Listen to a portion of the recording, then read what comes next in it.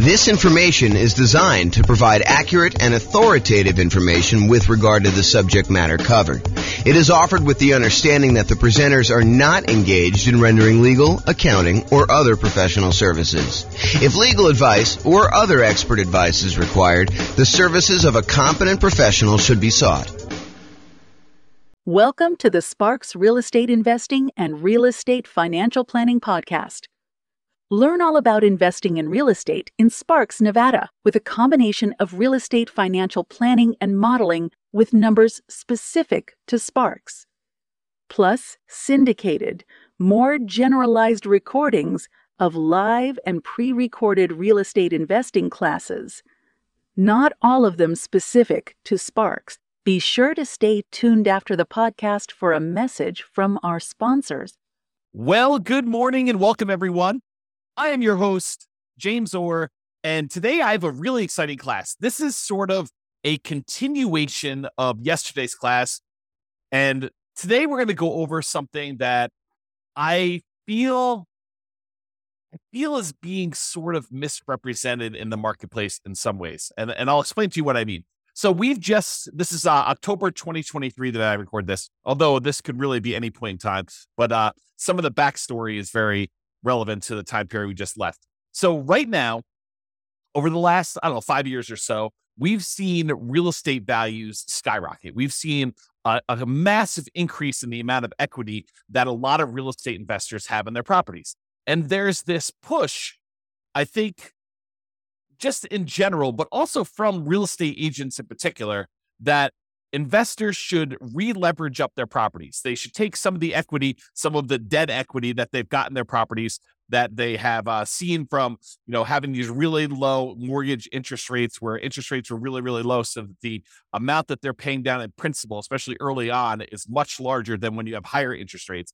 Plus, they're seeing their property prices go up a lot. And so the amount of equity they have in their properties is really, really high. And we all know, well, I hope you all know, that as you own a property for a longer period of time, as your equity grows in the property, the return you're earning on that equity tends to decline. It's a real phenomenon. This actually exists. Like when you own a property for a period of time, the returns you're earning compared to how much you have invested in the deal, the equity you still have locked up in the deal, actually goes down over time. And so there's this tendency, this desire for a lot of real estate investors to say, hey, I've got all this equity in my properties.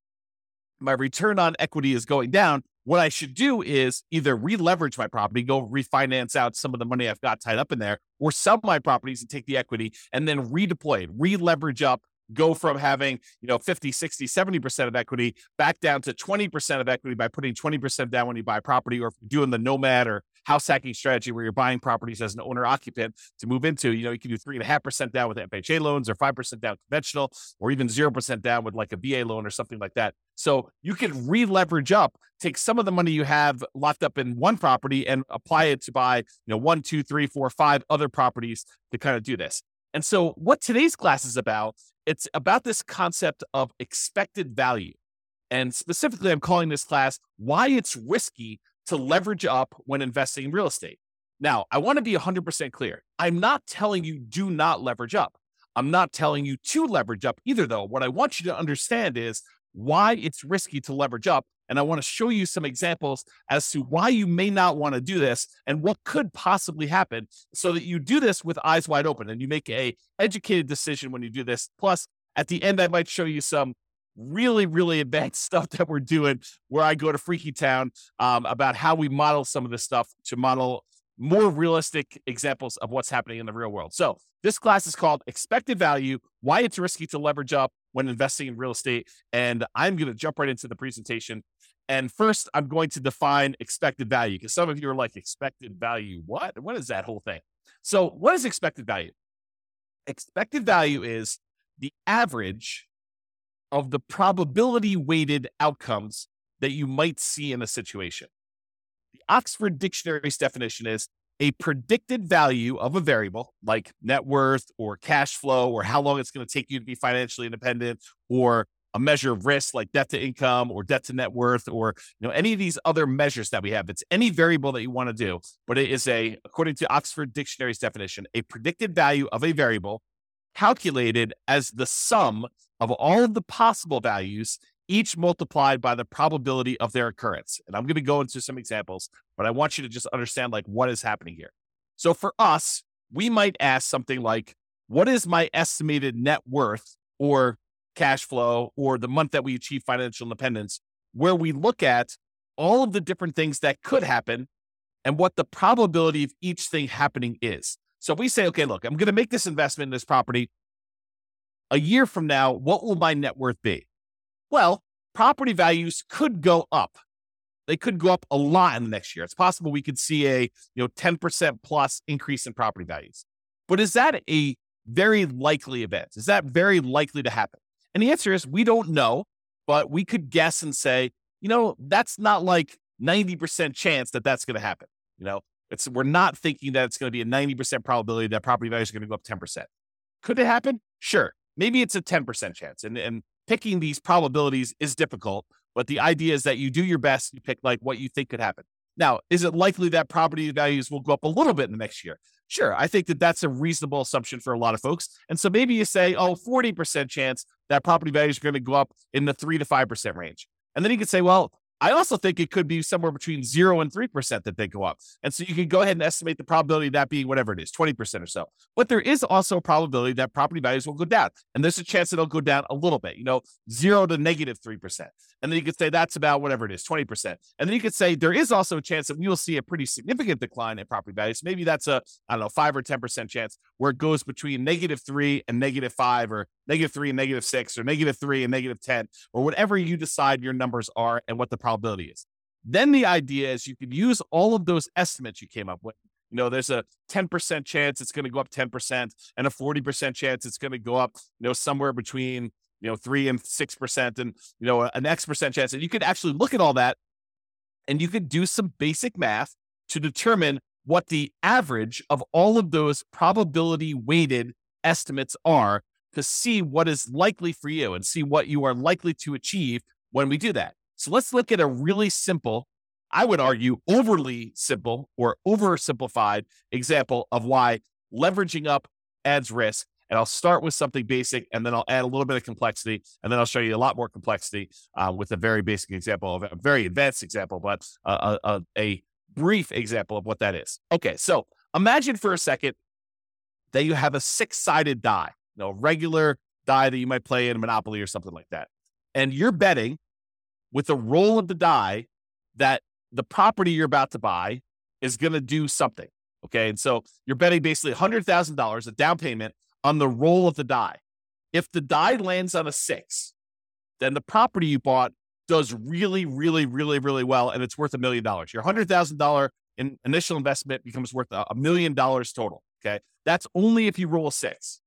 If the die lands on 1, though, then you are forced into foreclosure. The market goes horribly wrong. You have to jettison the property. You have to actually give the property back to the bank. You lose the full $100,000 that you invested in the deal, and you lose your credit. You have bad credit when you do that too, okay? So if it lands on 1, then you're forced into foreclosure. You lose your entire $100,000 investment. The investment goes completely to crap, okay? But if the die lands on 2, 3, 4, or 5, not a 1, not a 6, but any of the other numbers, 2, 3, 4, or 5, then your $100,000 investment is worth $150,000. So you have a reasonable return on your investment over some period of time. It's not just like instantly, but over some period of time, it performs reasonably well over the ownership period. So the question is, should you roll the die? Should you make the investment in this house? And what is the probability weighted average of all those results? So let's look at the math. And I created this brand new spreadsheet, which I will give to you as a download. I didn't set up a link for it, so I'll have to put a link in the show notes or something like that for you to get it. But it is a expected value, a risk and reward calculator, and it doesn't actually have to be for real estate investing, although this is a really good tool for you to estimate, a really basic tool for you to estimate what is going on with your real estate stuff. So what we did is we just put into this spreadsheet what the different results were, what the value of those things would be after those results happen, and what the probability of that happening are. And then we do some calculations, and I show you what the expected value is. So I'll go walk you through it. So this is just the numbered examples of them. So you can put in as many as you want, up to 12. Of course, you can expand the spreadsheet if you need to in order to do more than 12, but I put 12 in here as kind of a placeholder to keep it neat. So number 1, property does really, really well. You roll a 6 on the die, and in that case, you make $1 million. And the probability of that happening is 1 out of 6, or about 16.7%. And so the weighted average of that, when we do the math, is $166,667. You don't need to worry about the weighted average number, but just realize it's doing a calculation for you there. You do need to put in the value, and you do need to calculate the probability for this. So you can just put in whatever you estimate it to be. In this case, it's a die. It's 1 out of 6. So when the property does okay, you roll a 2, 3, 4, or 5 on the die, then the value becomes $150,000. So your $100,000 becomes worth $150,000 in that case. And the probability of that happening is 4 chances out of 6, or about 66.7% chance of it happening. And then the property goes horrifically bad, horribly wrong, when you roll a 1 on the die, and your $100,000 investment becomes worth 0 in that case. So the value is 0 here. And that happens 1 time out of 6.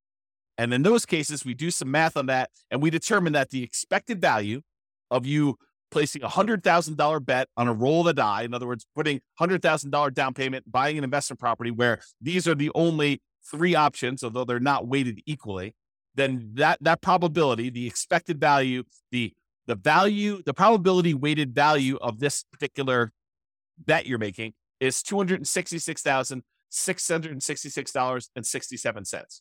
So in this case, if you could run this, if you had 1 million parallel lives to run, then on average, you would earn $666,667. Wow, it's a mouthful.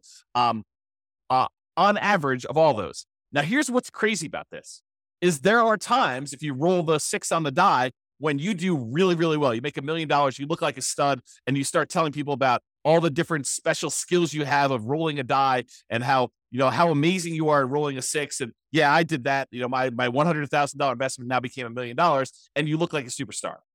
But really, it was a roll of the die to a great extent. Now, you chose to roll the die. You chose to put the $100,000 in. And this parallels to like investing in real life. Like, some of the things are out of our control. We don't know how the general economy will do. We can kind of make some predictions about that, but historically, we're really bad about making predictions about how things like this occur. Okay, so you go in there and one roll of die, you make $1 million, but there's a lot of times when you just do okay. You put $100,000 in over a period of time, several years or whatever, your $100,000 is worth $150,000, and that's the majority of the time. But what if in one of your lives, your $100,000 investment was the time when everything went to crap and it went to 0? You don't feel so good about that. And unless you have another $100,000 sitting right behind you where you can take that and redeploy it and make another investment right afterward in order to do this, the chance of you having that another $100,000 is relatively low for most people. So the trick is, when you're looking at these things, you need to not only look at the probability and the expected value of how this might do overall, but you need to look at how much of a variance there is. In one case, you make $1 million. That's 1 out of 6 chance. In one case, you make $0 or you lose all of your money, and that's a 1 in 6 chance. But there's a huge middle where 2/3 of the time you are actually only going to make $150,000 on that particular investment. So you got to decide, is it worthwhile that 1 time out of 6, I'm going to go broke, and 1 time out of 6, I'm going to become a millionaire, and like 2/3 of the time, 4 out of 6, I'm actually going to just do okay on this particular investment. And that's sort of the decision we're talking about as to when you should leverage up. So let me talk to you about this example.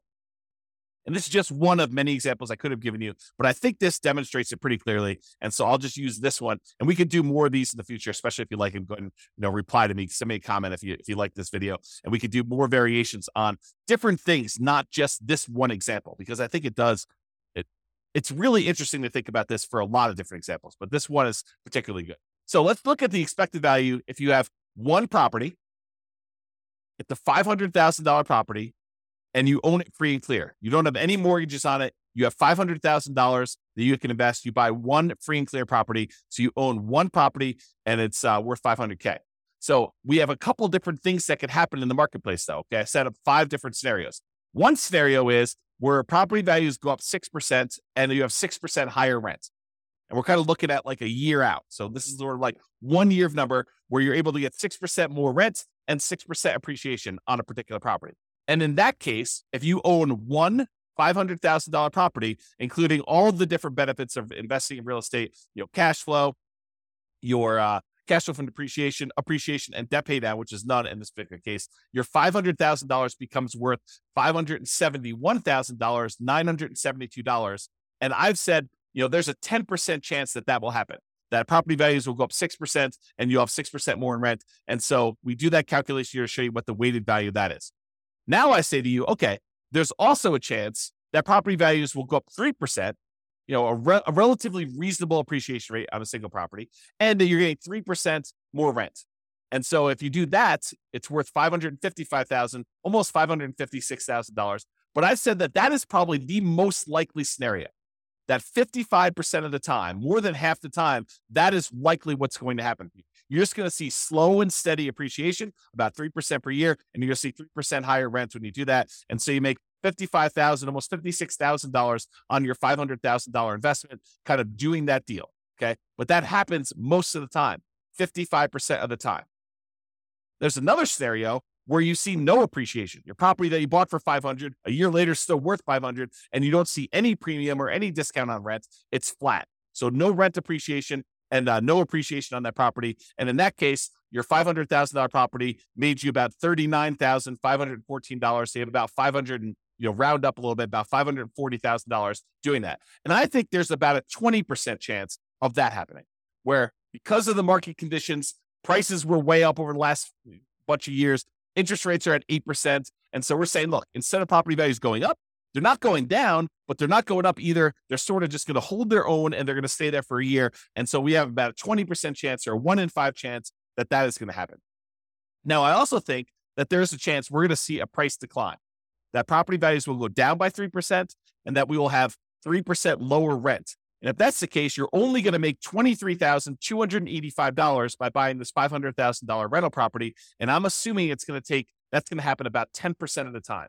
So there's a 10% chance that instead of property values going up or staying the same, that they actually go down and rents are a little bit less than what you thought they were going to be as well, by about 3%. And then finally, I said that happens 10% of the time, if I didn't say that. And then finally, I think there's a chance, might be a small chance, but there's a chance we're going to see a pretty significant decline, a negative 6% appreciation rate and lower rent, about 6% lower rent in that particular property. And in that case, you only made $7,055 on that particular property, because you still have a little bit of debt pay down, you still have some tax benefits. So even though the property value went down, you still were profitable on the property. It was just a really small amount of profit. So your $500,000 property, the overall assets that you have now are about $507,055. And I think there's about a 5% chance that is going to happen, or about 1 chance in 20 that you're going to see that decline. Now, if we take all the values I just told you and we multiply them by their probability, we can figure out what the weighted average is, or what the weighted value is, and then we can calculate expected value. You don't need to know the math. The spreadsheet does it for you. But the expected value, if you're making a $500,000 investment now, is about $548,439.90.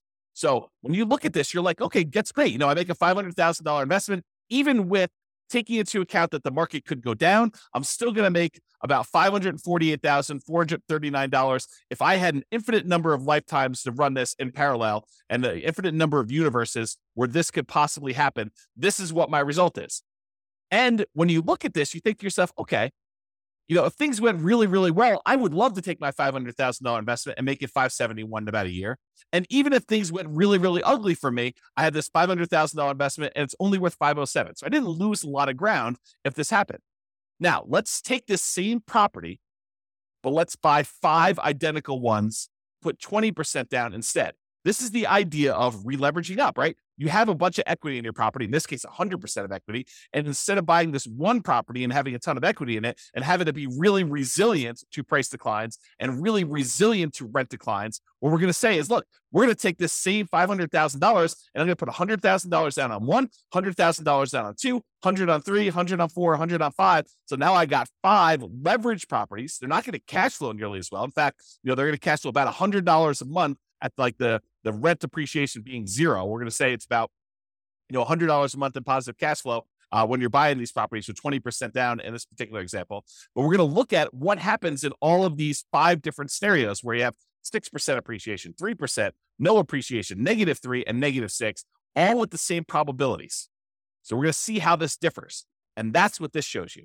So the one where you have 6% appreciation, 6% higher rents, the values, because you're leveraged, because you've got 5 properties now, that $500,000 investment is now worth $700,465. You basically had like almost a 40% return, $200,000 return on a $500,000 investment. You're crushing it. And so if that 10% chance of this happens, you're looking great. It's amazing for you.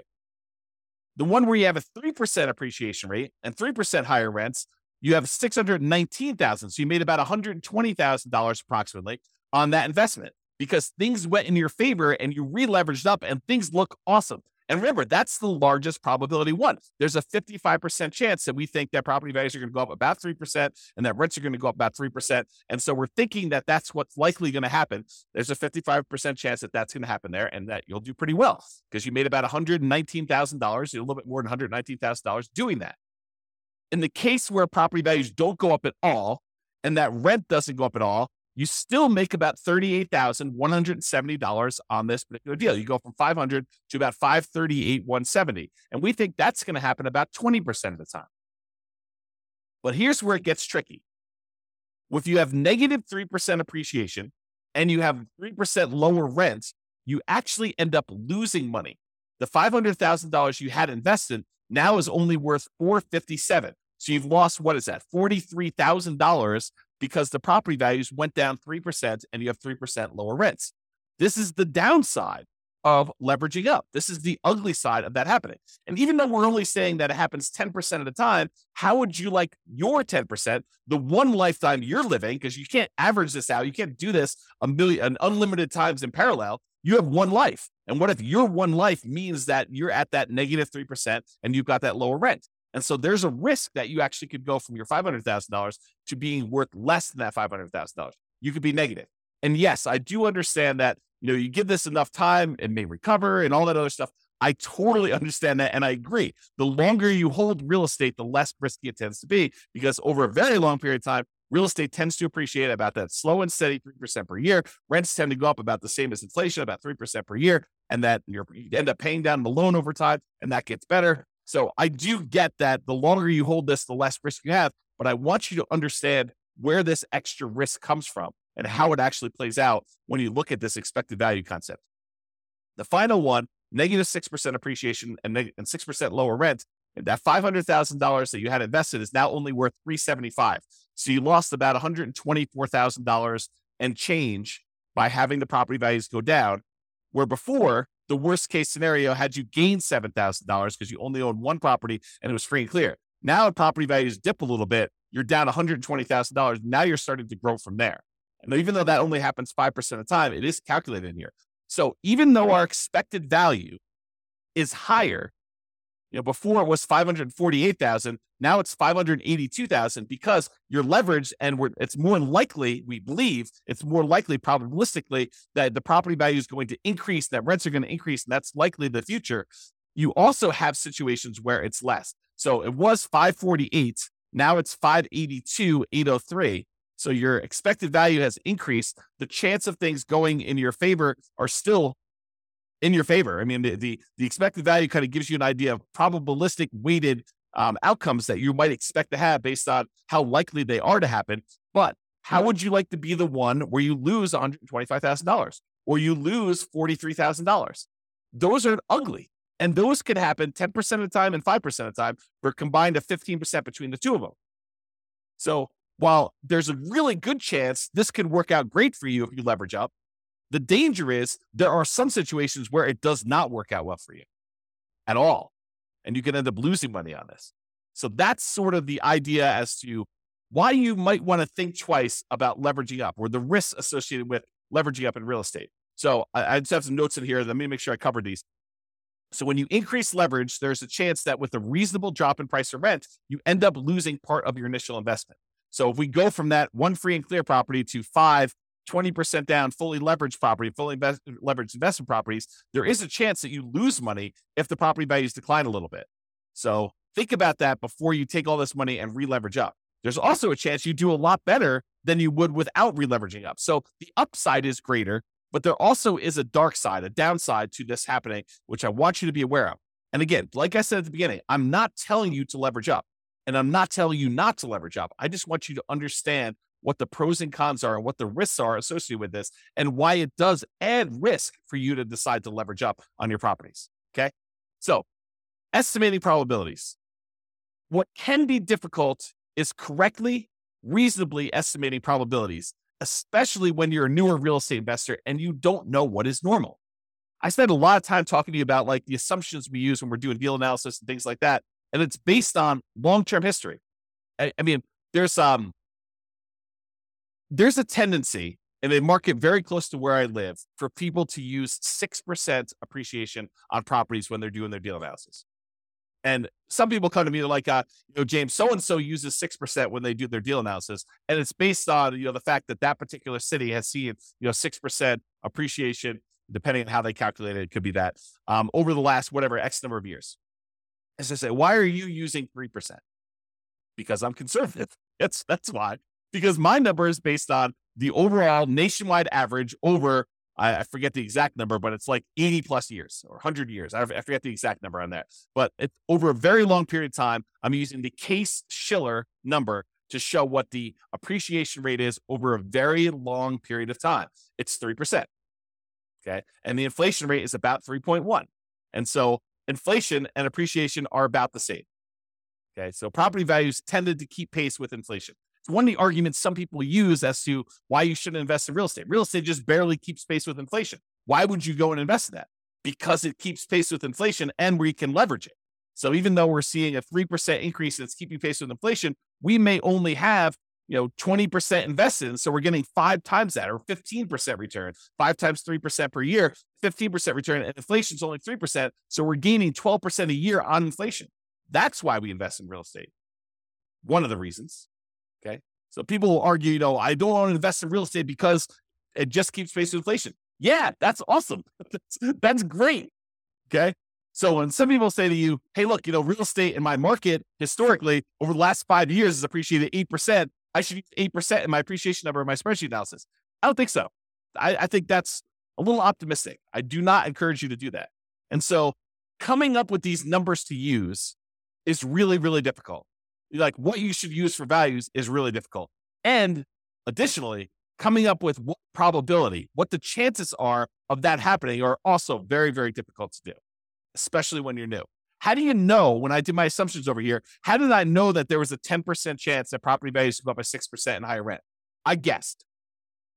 It's an educated guess, but I guessed.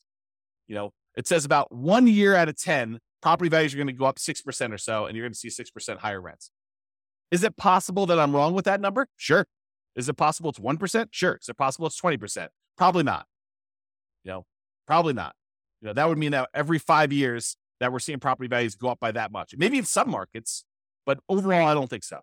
So it's really hard to do this. And that's why, and honestly, it's imperfect because even if we had perfect history going back 100 or 200, 300 years, the past does not dictate or exactly say that we are definitely going to have exactly what happened in the past happen in the future. I think that it's really good and helpful to look at the past numbers and evaluate those and say, hey, look, this is what the range has been. It's possible we could see a 99% increase in property values in a single year. We've not seen that historically, but the highest we've seen is whatever it is in your marketplace, 14% or 9% or 8%. But could it be 99? Sure.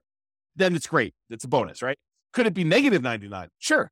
Is it unlikely? Yeah. I mean, the biggest decline we've seen is whatever. You go look at your history and you find out what that is. And you figure out how frequently that happens.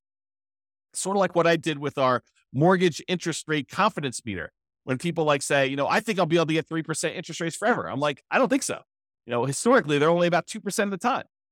Looking at back data as to what mortgage interest rates were, we only saw, 3% mortgage interest rate about 2% of the time. So for you to think that you're going to be able to get 3% in the future for the next 10, 15, 20 years while you're acquiring properties, it's silly. I mean, I think that's an unrealistic expectation.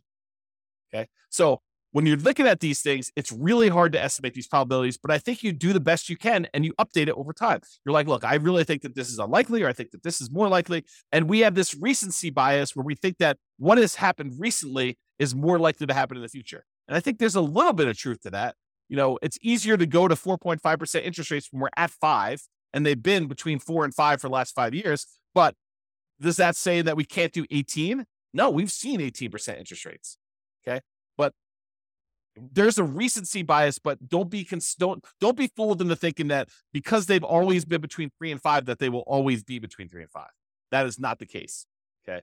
Now, this is not a perfect solution, but one imperfect alternative is to estimate a reasonable range of what appreciation might be, rent appreciation might be, mortgage interest rates might be, stock market rates of return might be, inflation, and estimate like what they might do, and then apply all those things combined. So imagine modeling your portfolio, and you say, look, okay, I've got whatever it is, $50,000 now, and I plan on buying a property as soon as I can save up a down payment. Then I plan on buying another one. I'll continue saving at this current rate plus whatever I'm making from the property, and I'll save up and I'll buy another property after that, and I'll buy another property after that as soon as I save up down payment, and I'll buy properties as quickly as I can until I get to 10. Then when I get to 10, I will hold on to them until the property values increase enough and I pay down the loans enough where I could sell off a certain number of them, pay off the remaining properties that I have, and actually live on the cash flow, have the cash flow for the properties that are paid off be enough to support me as being financially independent at some point in the future. That's my plan. My plan is to acquire property. Maybe I'm doing Nomad. I'm put 5% down in order to do these. I'm going to do a number of Nomads that I can get. I'll get to 10, and then I do that. And you say to yourself, okay, how do I estimate the probabilities of all this, James? Like, how do I think about this? Well, I think you take each part. You say, okay, appreciation. Well, appreciation historically has been around 3, but there have been some years when we've seen, 6, 7, 8, 9, 10%. And there's some years where we've seen negative 1, 2, 3, 4, 5%. So you kind of do this distribution to say, okay, appreciation is probably about 3% on average, but sometimes it can be much higher. Sometimes it can be much less. Same thing with rent appreciation. Could be higher than 3, could be less than 3, but it's usually right around that 3% range over a long-term, period of time. Mortgage interest rates, we'll use what we have today, but, interest rates can go up, quarter point, eighth of a point each month. And so we'll kind of use that. We'll have it snake around. Sometimes it can go up a lot in a row. Sometimes it'll go down. It's never going to go below, the lowest we've ever seen it is, 2.2%, 2.25%, 2.5%, something like that. So we'll never let it go below that, but we'll kind of set this range of what interest rates can do, and we'll have those be random. Stock market, similar idea. We'll say, look, the average has been around 8%. There's sometimes we've seen 27% a year. Sometimes we've seen negative 27% a year. And so we'll go ahead and do these ranges, but most of the time it's going to be right around that 7, 8, 9%, somewhere in there. And then we might say the same thing with inflation. Inflation can be around 3. Sometimes we see it kind of go up to 4, 5, 6, 7, 8 recently. Sometimes it's down to negative, 2, 0, 1, and maybe it's less likely to be negative. We can kind of set those probabilities. Then we take all of those and we apply them to our strategy of buying properties. And we do this analysis using software like the Real Estate Financial Planner, which allows us to do this crazy stuff where we model all this. Now, this is not a class on that particular stuff, but that's typically what I do when I do this type of modeling in the Real Estate Financial Planner software. I will go take like the stock market rate of return, and I'll say, I want it to be around an average of 8. In this case, it's about 7.8. Sometimes it's as low as negative 15% in a year. Sometimes it's as high as 30% a year. But on average, it's around this 8%. And most of the time, it's in this kind of like core 0 to 15% return, with some years being better than others and so like that. And then each month that we do our analysis, we run this 1,000 times. And we say this is the random range of what stock markets do. And then we look at how likely things are to be that way. Same thing with property appreciation. We say, look, the average is around 3. So it's right around here. Sometimes it's as low as negative 6 in a year. Sometimes it's as high as positive 12. And we can look at these numbers where it's mostly in this 0 to 6% range. That happens most of the time. But sometimes we have these outliers. And we can use this to analyze each individual property separately, or all properties as a whole, where they all go up together or they all go independently. Because sometimes some markets do better than others. And if you've got them spread out, some neighborhoods do better than others. Whatever you want to do, we can do all that. And then we get these results like this, where we can show you the range of values. This is that variance. Remember before on this spreadsheet, I showed you could be as good as, 507. Could be as good as 571,000, but it could be as bad as 507. And then the one where we had 5 properties could be as good as 700,000, but it could be as bad as 375, starting with 500. We do that same idea when we do that analysis of all the variables, so we can see there's a range. It could be as as bad as 750,000 in this range. It could be as good as $2 million.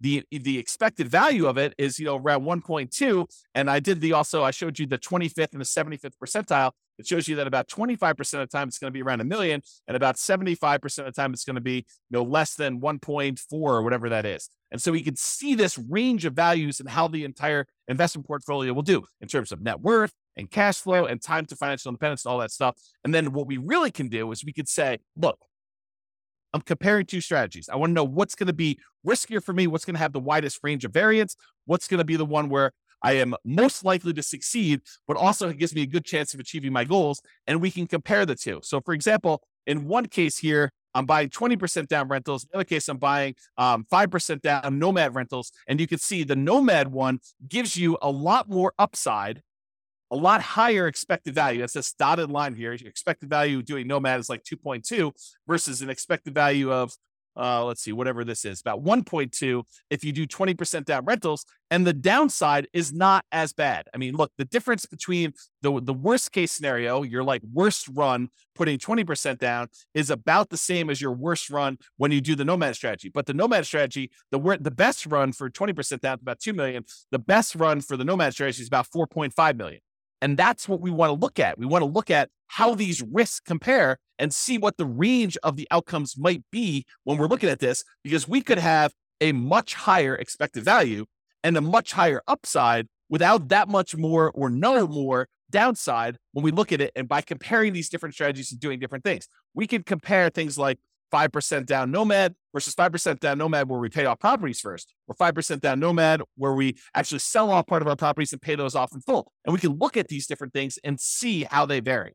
And you could do that with things like net worth or cash flow. And this is one just showing you how long it takes you to be financially independent. And this is the 20% down one. It shows you that the expected value, the like number that is likely to happen, is about 30 years in this particular case with all these assumptions. And this is based on Norm and Norma, if you remember that from a previous podcast episode. But basically, it shows you it takes about 30 years for them to do this, but it could happen as early as 200 months, which whatever that is, a little less than 20 years, probably like 18 years or so, if I had to guess. And then it could happen as late as way past 40 years. It's kind of like the worst case scenario. So you can see the variance in those. And I looked at the 25th percentile. That happens at about 300 months, and the 75th percentile happens a little over, 420 months or whatever that is. And you can see these ranges of when these things happen, and you can also compare these to see which one gets you to financial independence faster, which is what we covered yesterday. It's like all the different ways we could do, all the different things we could do, all the different ways that we can actually make financial independence happen quicker for us. But that's not the whole story, right? We just showed you that sometimes you can actually have it happen faster, but if you look at it, it's happening faster at the expense of increasing our risk of having some type of catastrophic or significant failure.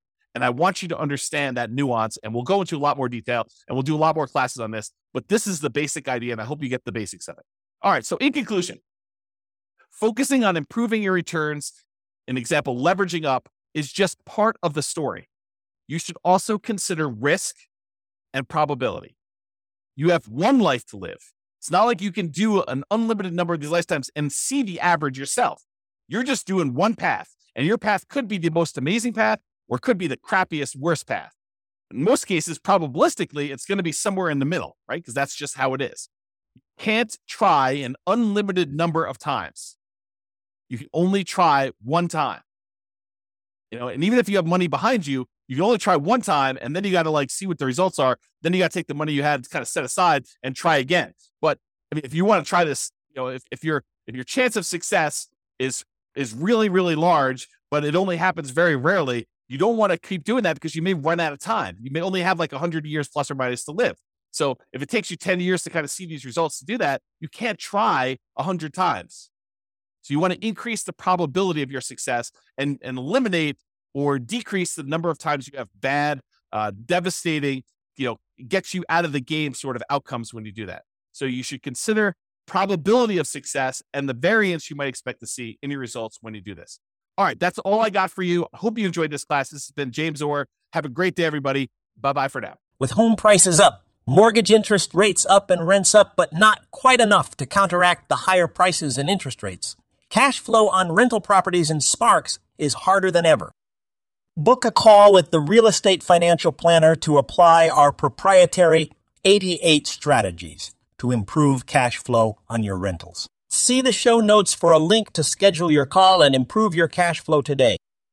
If you're a real estate agent, lender, or professional in Sparks that wants to help our real estate investor listeners, consider reaching out to learn about collaboration opportunities with this podcast. We'd love to add more value to our listeners by having you assist our investors buy, sell, and finance their real estate investments. See the show notes to schedule a call to discuss collaboration opportunities.